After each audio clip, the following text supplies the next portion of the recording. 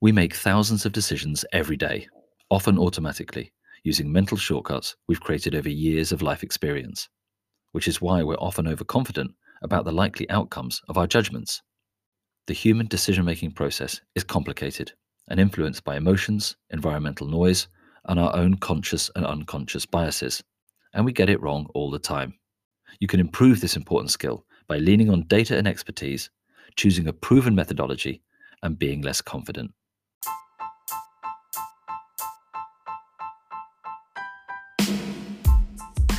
Hello, and welcome to Boosting Performance. This is the podcast to listen to if you want bite-sized practical tips on how to improve your performance in the workplace. I'm Alistair Cole. And I'm Kieran Gill. We founded the Uplift Partnership to help organizations thrive by boosting their sales performance. To subscribe to this podcast, head over to our website, boostingperformancepodcast.com. In this debut series, we tackle 8 of the biggest current workplace challenges. Today's topic is making better decisions, a complex process that we undertake 100 times every day, and often the difference between success and failure. So, Alistair, have you got a story that you can share with us? Yes, I do. I'm in a soundproofed wardrobe inside my twin daughter's bedroom, recording this in Walthamstow in East 17 in East London. And our choice of coming to this part of the world to put down roots was a massive decision for us. So and we've been in the house just over a year now, so maybe 14 months. And it was a really big deal. It was a really big call. We were living in West London where the girls had been born in 2015, and we knew that we wanted to be settled, create a family home and put the girls into school. And so we didn't have the £2.5 million you need to buy a 3-bedroom house in Brook Green in West London. And so we knew we needed to look somewhere else. And that kicked off a big project, and we ended up here in Walthamstow. So going back to when you made that decision, how much data and research did you actually do, and how long did that last for? Well, I love a spreadsheet. I love my research. I love the data. And I started looking at the different places where I moved to. We looked across North London. We looked outside London in the kind of commuter belt, even as far as Cambridge, where I've lived before. So we probably had 10 or so places kind of towards the north and northeast of London, going out into the home counties. And we knew lots of those places. We went and visited them. We went for kind of lunch in local pub with friends of ours who lived there. So we did a bit of kind of local research with friends and family.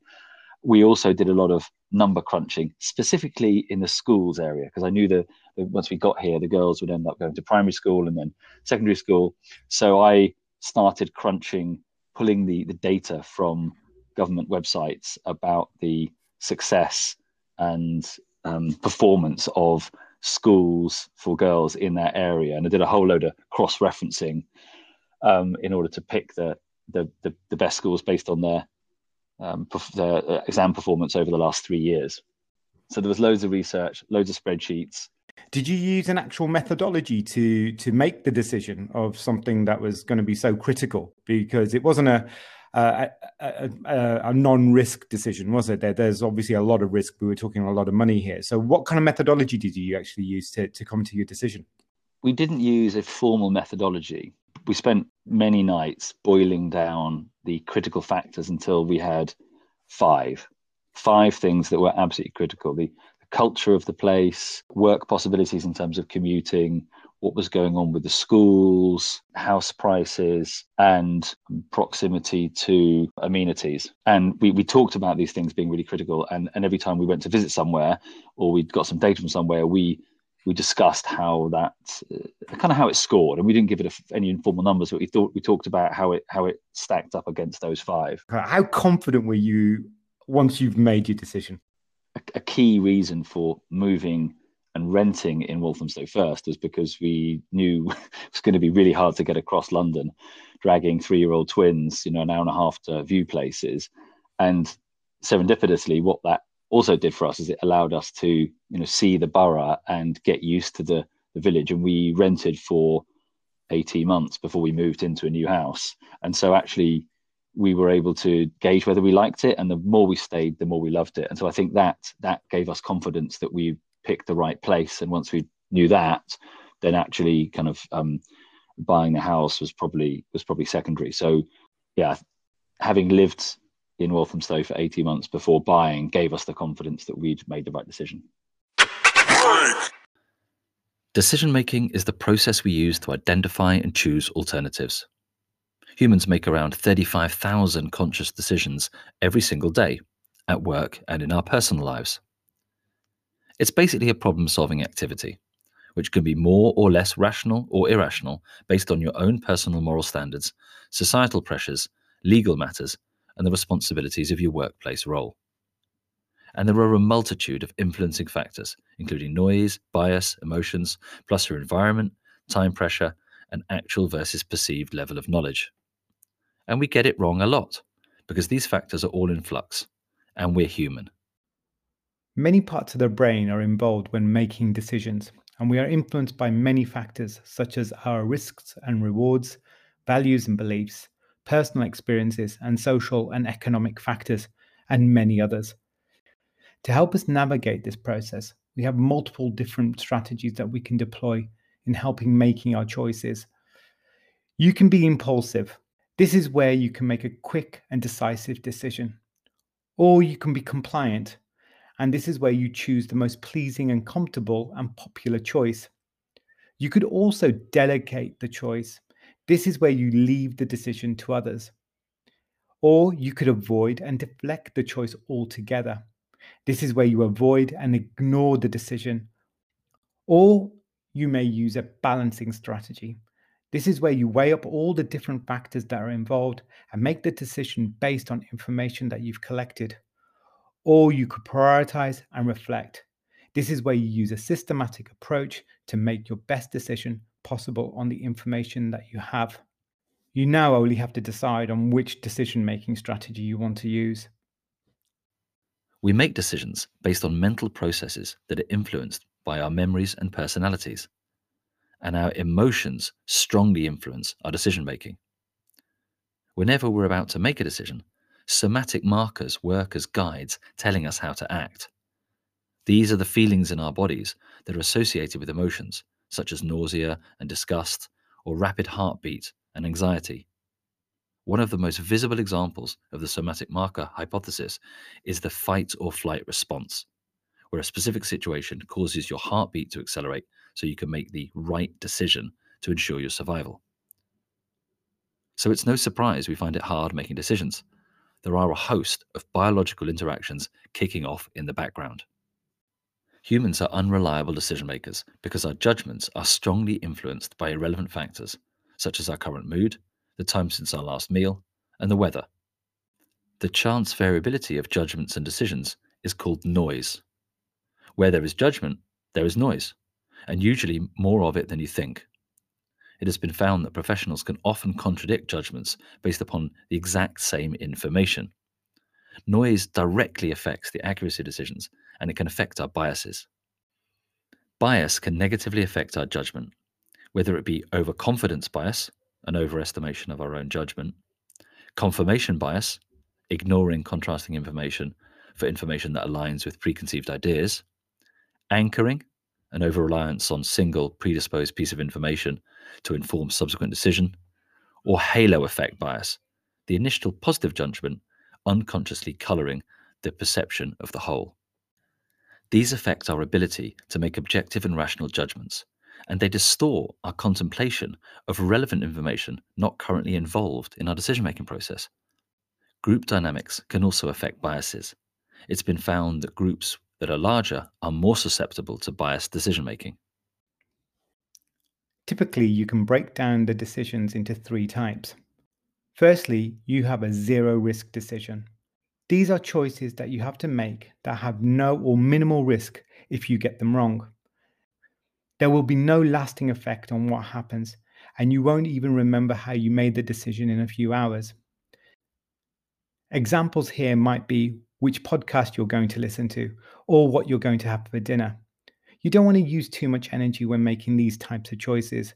If you get stuck, you can just flip a coin. Secondly, you'll have low risk decisions. These kind of decisions have consequences, but if you get it wrong, nothing major is going to happen. Things like booking a hotel or which video conferencing tool to use at your company. Whichever decision you make will be fine. And again, you won't remember how you made it in a few weeks. Here, you need to have a light critical thinking process to help you make your decision quickly without wasting too much time and energy. And finally, we have high risk decisions. These kinds of choices that you have to make can have a major effect on your life and ultimately your happiness. Examples here might be which degree you're going to study, or which city would you like to live in, or what kind of profession do you want. This is where you need to spend your time and energy, and this is where you need a decision-making process that gives you confidence in your final decision. Knowing the risk levels of your choice gives you clarity on how to deal with the options that you have, and having a systematic approach to decision-making will save you time and energy, and you can be positive in the choice that you have made. Here are 3 ways you can start making better decisions starting today. 1. Lean on data and expertise. 2. Choose a methodology. 3. Be less confident. 1. Lean on data and expertise.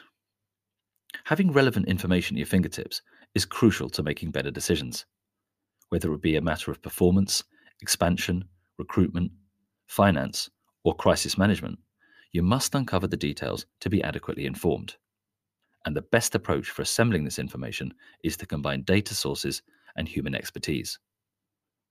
Data analytics is a big part of global business now and paramount in the decision-making process.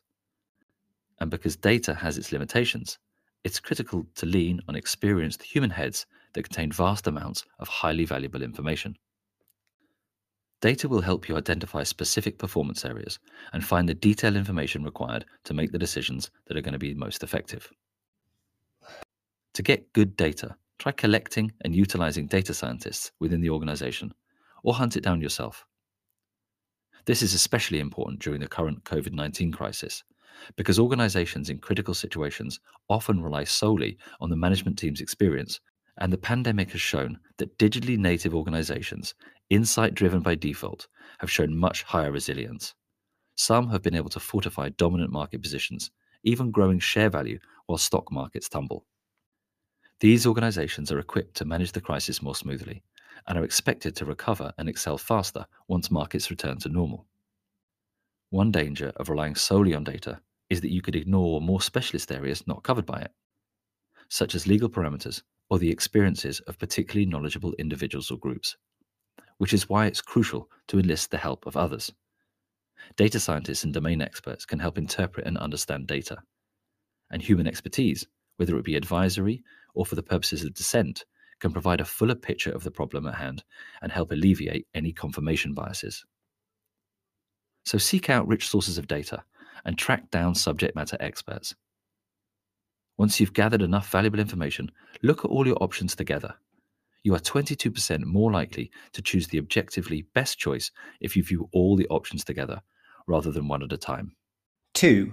Choose a methodology.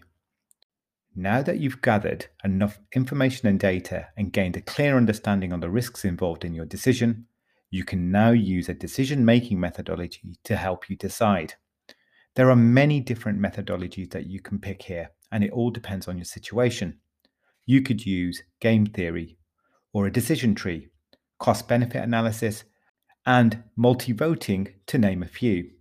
A powerful technique to use is the multiple criteria decision analysis. This methodology can assist you in making those high-risk choices in a systematic way, and is a simple way into making decisive decisions when you have several different possibilities. It works like this. Firstly, you need to build a criteria list for your decision. Maybe you want to decide between different job offers. Some of the criteria here might be income, location, promotion opportunities, equipment. Each of these items needs to have a value. So let's say location is 4, income is 5, promotion opportunities is 3, and equipment is 2.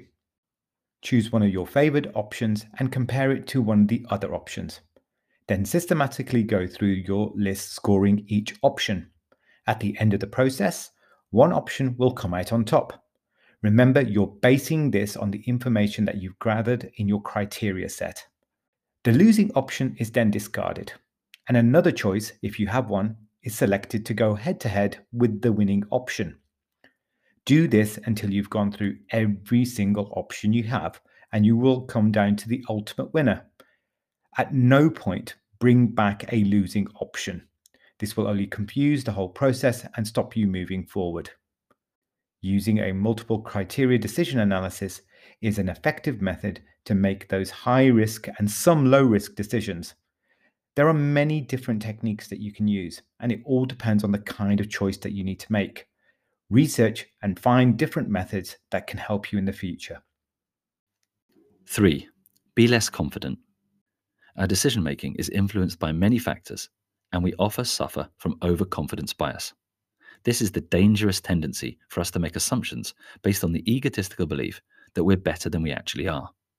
This compromises our decision-making ability because we assume that we're in fact already very good decision makers, consistently making correct and effective decisions, which is very unlikely to be the case. It's very easy to be overconfident in our abilities, and this can lead to us being unequipped to handle things that go wrong. Whatever outcome you think will result from a particular decision, there is a high chance that it's less likely than you think. And if something unexpected occurs, your overconfidence in the anticipated outcome could mean that you're completely unprepared. If you have an overconfidence bias in your own sense of direction, you may be poorly equipped to deal with the possibility of getting lost. To avoid this, place more emphasis on the times when you misjudged the likelihood of an outcome in previous decisions of a similar nature. When setting an important deadline, ask yourself whether you've historically achieved similar deadlines. If you're really keen to build resilience in this area, consider taking a course in probability. This will give you a better understanding of the likelihood and risk involved in difficult decisions. So after gathering information and assessing the probabilities involved with important decisions, take time to consider the implications of alternative outcomes. You may have made your decision based on ambiguous information. It may also be the case that the least likely outcome occurs. While it may be possible that you aren't overconfident, accepting that you probably are will catalyze you to double-check your decision-making process and help you plan for the possibility of unpredicted consequences. This approach will help reduce and correct future decisions that result in negative outcomes. So to recap, the 3 ways you can do this starting today. 1. Lean on data and expertise. 2. Have a method. 3. Be less confident. The most radical solution to the decision-making problem is to replace human judgment with algorithms that use data to produce a prediction or make a decision. As uncomfortable as some people may be with the idea, studies have shown that while humans can provide useful input to formulae, algorithms do better in the role of final decision maker. And while the replacement of existing employees by software can be cost-effective in the long term, it's also a very painful process that encounters resistance in the short term, unless it frees those employees up for more enjoyable tasks. Some of you sent in comments and questions from the last episode, so let's hear them. Hi there, this is Dave calling. Thanks for your podcast. I enjoy it. I've got to make a decision about whether to invest in a new digger, actually, a new bit of plant for my business. The decision I've got to make is whether to continue hiring the equipment or whether to buy outright. I wonder whether you could give me some tips, please. Thanks, guys. Hi, Dave. Many thanks for your question. Lots of businesses and individuals struggle with this decision because there are pros and cons on both sides. Leasing can look appealing due to the low or even zero deposits, and because leasing payments may be lower than the equivalent financing options available when buying. But leasing can be subject to unexpected costs, such as early termination, usage overages, and additional insurance. So check the fine print carefully. And search out a handful of online calculators that can help you map out the financial implications over the coming months and years. Once you've got all the data, I'd suggest researching decision-making methodologies until you find one that feels like it could work for you. Finally, try keeping an open mind about all your options right up until you sign on the line. Good luck.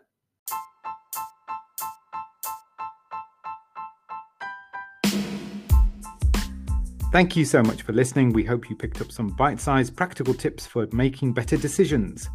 If you liked this episode, please give us a 5-star rating on your podcast platform of choice so more people can find us. Our next episode is collaborating remotely. Working together remotely has gone from being an occasional practice to an everyday norm for many of us. This new way of collaborating will remain long after lockdowns are lifted, which is why it's so important for you to work on developing it. If you've got a question about collaborating remotely or any feedback on this show, you can leave us a voice message by using the link in the episode description. Or you can get in touch with us via our website at boostingperformancepodcast.com, which is where you'll find all the show notes and all today's tips and references. And where you can subscribe to the podcast or sign up for our weekly newsletter. Talk to you next time.